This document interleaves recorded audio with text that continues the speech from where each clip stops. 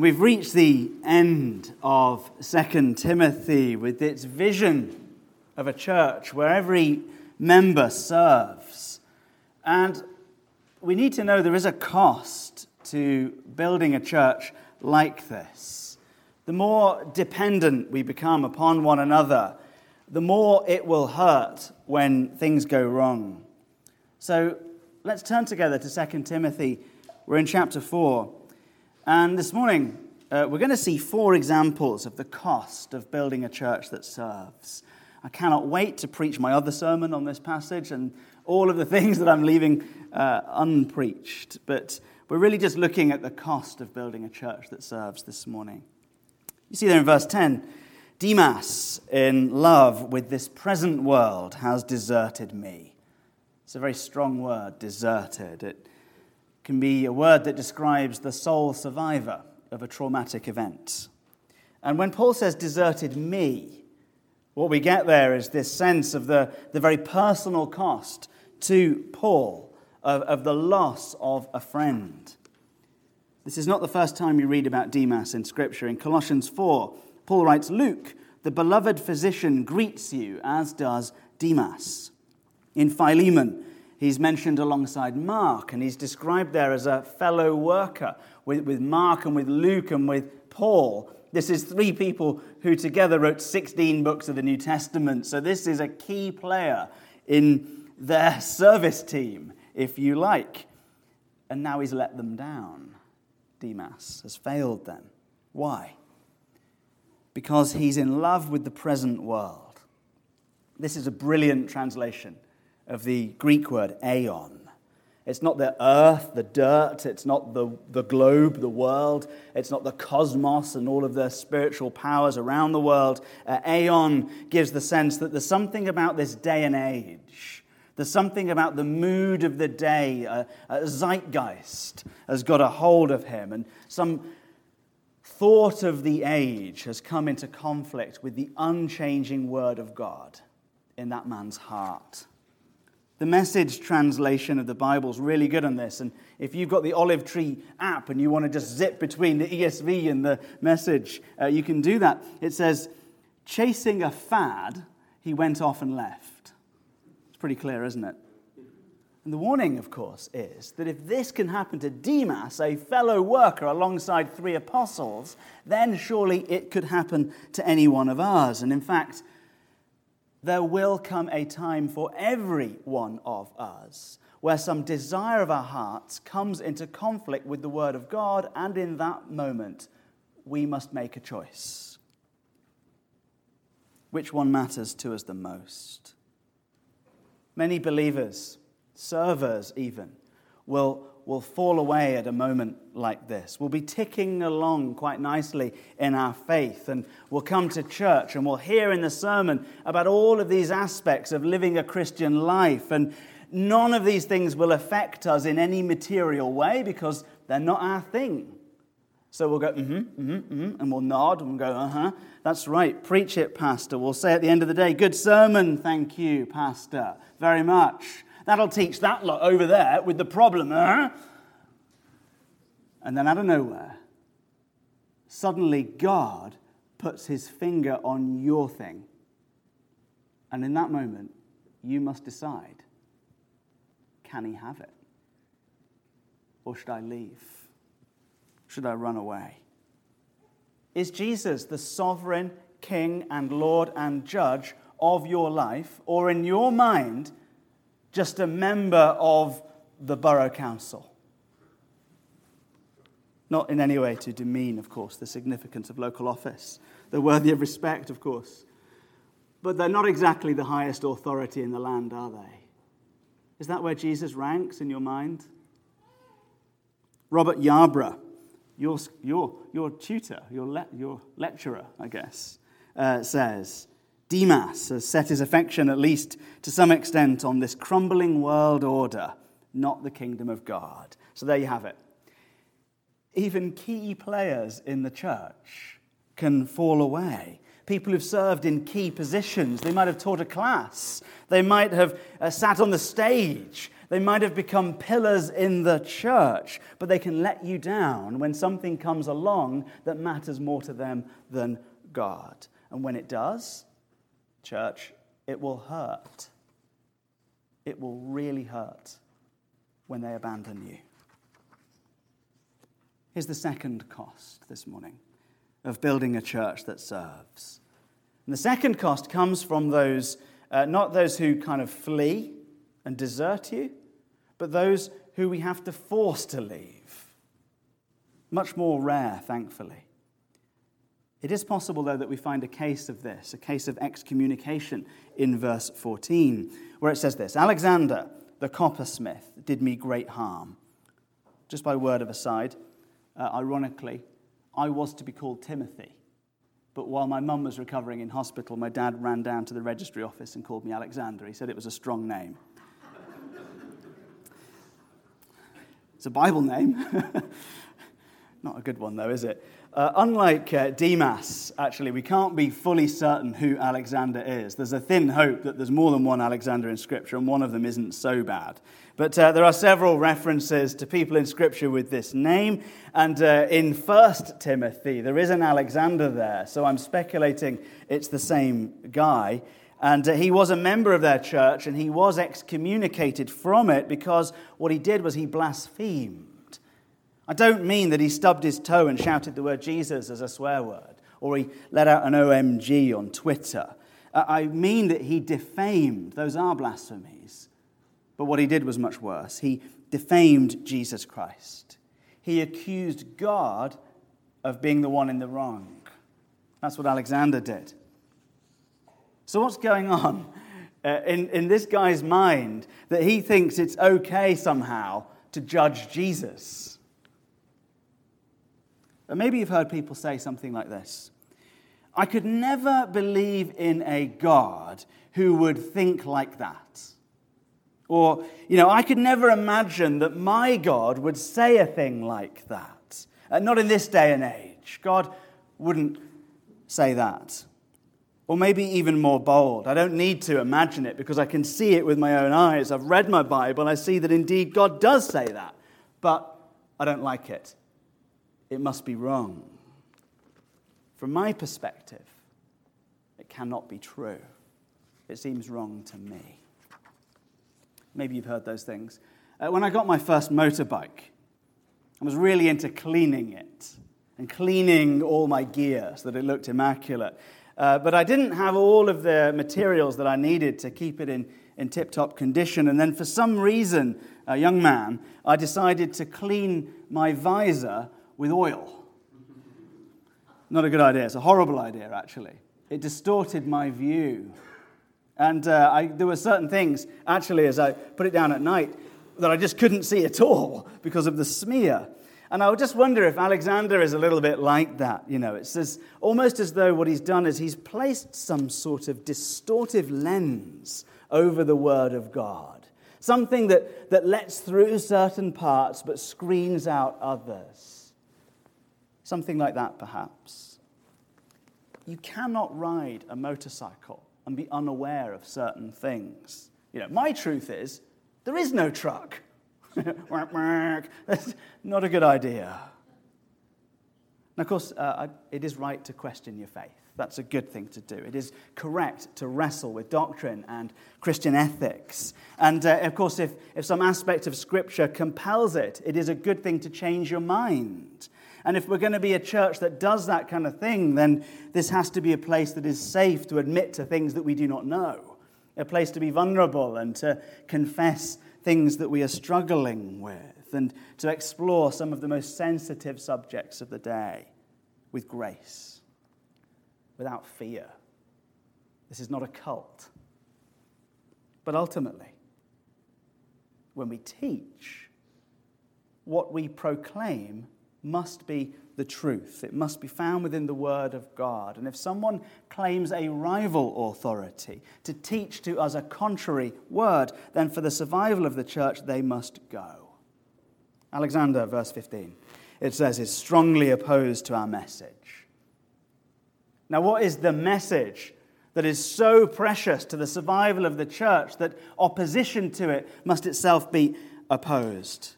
It is the good news of Jesus Christ. That's the message that is being proclaimed, that sin is real, but grace is realer. That Christ took on flesh for the purposes of taking on sin so that he could be judged for that sin and die for that sin and resurrect for us, guaranteeing for us an everlasting life if and only if, exclusively if, we put our trust in him. Alexander was not a builder. He was a wrecking ball. Paul says, beware of him. So there's two painful losses for us.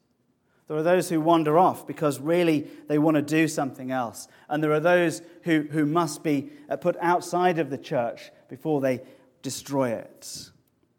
But there is a third type of loss that we find now in this passage. And unfortunately, it is guaranteed.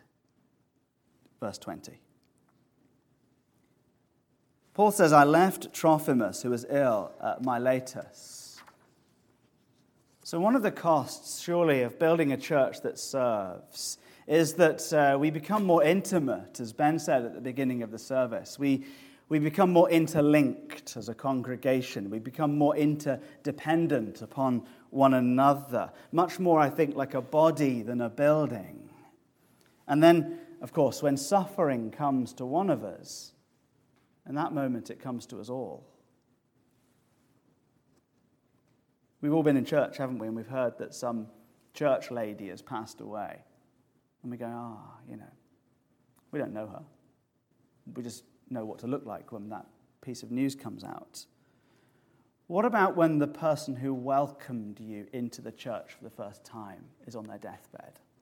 What then? And what about the one who served you communion 2 weeks ago? But what about the one who made your coffee and handed it to you just a few weeks ago? Or what about the one who read the Bible in the church? What then? Maybe not the AV team. They don't count. They're weird. Right, they sit on their own. No one talks to them. That's not true, Terry. But what about those people that have served you when they get sick? How does that feel? Maybe that person has prayed over you. Maybe they've come to see you in your home. Maybe when you were sick, they were the one that brought you a meal. Maybe they were the one that hired you for this job. And when that person gets sick and faces death, it really hurts. Breaks your heart. Because it's not just the church lady over there. It's a part of you. It's a part of your body. And if we're going to build a church that serves, we're going to build a church that loves. And then by necessity, we are going to build a church that grieves. There's no other way. How amazing is it and shocking that Paul, with all of his abilities, this is a guy who raised the dead. Remember that sermon Paul preached, and he was going on so long, and there's the boy sitting in the window, and the boy yawning, he just falls asleep, he falls out the window and dies in the street, and Paul's like, oh no, and like, it's a bad sermon. And he runs down and he brings the boy back to life. You remember that one? Paul has the power to raise the dead. And he is unable to heal his friend, and so he left him. Sometimes you cannot fix everything. So you can see the cost, can't you, here, of building a church that serves. And you can see the temptation to kind of isolate ourselves from suffering and let's just professionalize the church. Let's just build a really big church and get a really clear stage and we'll put some really bright spotlights up and we'll professionalize everything. Let's build a church instead that just consumes. And that way no one gets hurt. It keeps everyone at arm's length. But that's not a biblical vision of a church. The fourth cost. If we're a healthy church, and I believe we are, if we are a healthy church, as members grow in their gifting, which they will do as they serve, as they use their gifts, they will grow in them. then we are going to end up having to send some of them out to use them somewhere else. That's how the kingdom of God grows. So for example, in verse 12, he says, Tychicus I've sent to Ephesus. Even in Paul's desertion, instead of clinging to competent people, he's sending them out instead. Tychicus, another person who appears rather a lot in Scripture, totally reliable dude, but now it's time for him to go and build somewhere else. Every time we advertise the work of one of our major mission partners, in a sense, we're doing this on a tiny scale. We're doing this kind of a thing. So we say, hey, do you have the Holy Spirit? Cool. Want to serve? We've identified in you this amazing gift that could be really powerful for the upbuilding of the church. And you could use that gift right here, but please don't. Please go and use it somewhere else, because you're needed somewhere else. A church that is soundly built can handle this. A church that is constructed upon the foundation of the Word of God, that is taking it seriously and is serving, can handle this. And so what we see here in this cost of building a church that serves is that people sometimes leave a church for very bad reasons, but also people leave a church for very good reasons, because they've been promoted into glory or because they've gone out to serve in the mission field. And although people do leave a church like this, they also join it. A church that grieves with hope and serves the community that it lives amongst attracts people. Look very briefly, verse 9, Timothy is coming. Verse 11, Mark is on his way. Luke is already there. Jump down to verse 21, Eubulus, Prudence, Linus, Claudia, and all the brothers. This is telling us there are many, many people in that church with a ministry. They're named because they're doing something. And if you've heard all of this in this sermon series and you've thought to yourself, yeah, but that's not me. I can't serve. I don't have what it takes. I'm not like one of them. I have nothing to offer at all. I want you to know that sometimes serving in church can be incredibly simple indeed. For example, verse 13. When you come, bring the cloak. Why? Verse 21. It's cold. Such a weird verse. What do you do in your church then? What's your job? Well, I brought a cloak. Really? Is that it? Is that all you've done? Yeah, well, 1 billion people know that I brought the cloak because it's enshrined in Holy Scripture for eternity, so it's pretty cool. What do you do? Huh? I'm a pastor. Oh, wow. Are you? Are you in Scripture? No. See how Alexander is.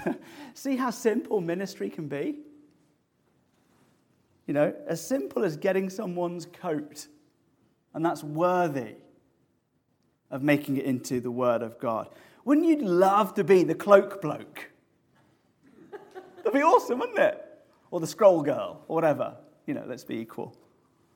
Remembered for the whole of posterity as a model of ministry in the church. Cool. We've taught our kids to ask 3 questions when they want to find someone to date. Number 1, are you a believer? Number 2, where do you go to church? Number 3, what do you do in it? And if the answer is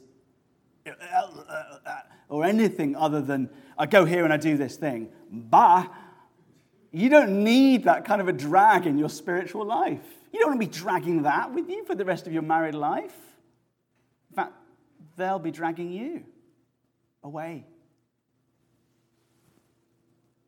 This summer, we renewed our baptismal vows. Many of us in this room.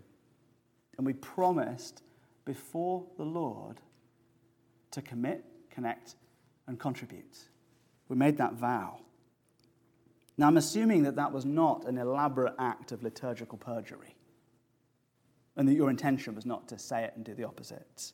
And so if you wish to remain faithful to your baptismal vows, what we did is we deliberately created these 5 service team ministries, 5 simple ministries. And of course, they're not the only way to serve. And if you're really plugged into serving somewhere else, you're regularly hosting people in your home, or you're starting a group, or you're with one of the mission partners, or you're plugged into something for the kingdom somewhere else in the city or whatever, don't feel obliged. And if you're exploring your faith, you've been in the church for a little while and you're not quite sure if you're a believer yet, don't feel as though you need to suddenly be serving. You may well be here to fill up. And of course, if you're suffering like Trophimus, do not feel that you're a bad Christian because you cannot serve. But the hope is, most of us will. It's normative. It's sinful not to. And here's the hope. If you join one of these sermon teams today, you will build the church. You'll minister in it. And you will never serve alone. Not ever. Even when Paul felt alone and everyone had deserted him, he says in verse 17, "The Lord stood by me, closer to Jesus than he was, and strengthened me." Stronger in Jesus than he was. If you're not feeling very ready to serve, you should serve. You'll grow in your faith. So will the church that you build. Let's pray. Lord Jesus, thank you so much that you call us to serve, and for the example of the cloak bloke. And I do ask, Lord, that in the real simplicity of this thing that we're trying to do, that there'd be an outpouring of your Spirit, a strengthening of the church, and a growing of the church. I pray, Lord Jesus Christ, that we would be encouraged by the results of the day.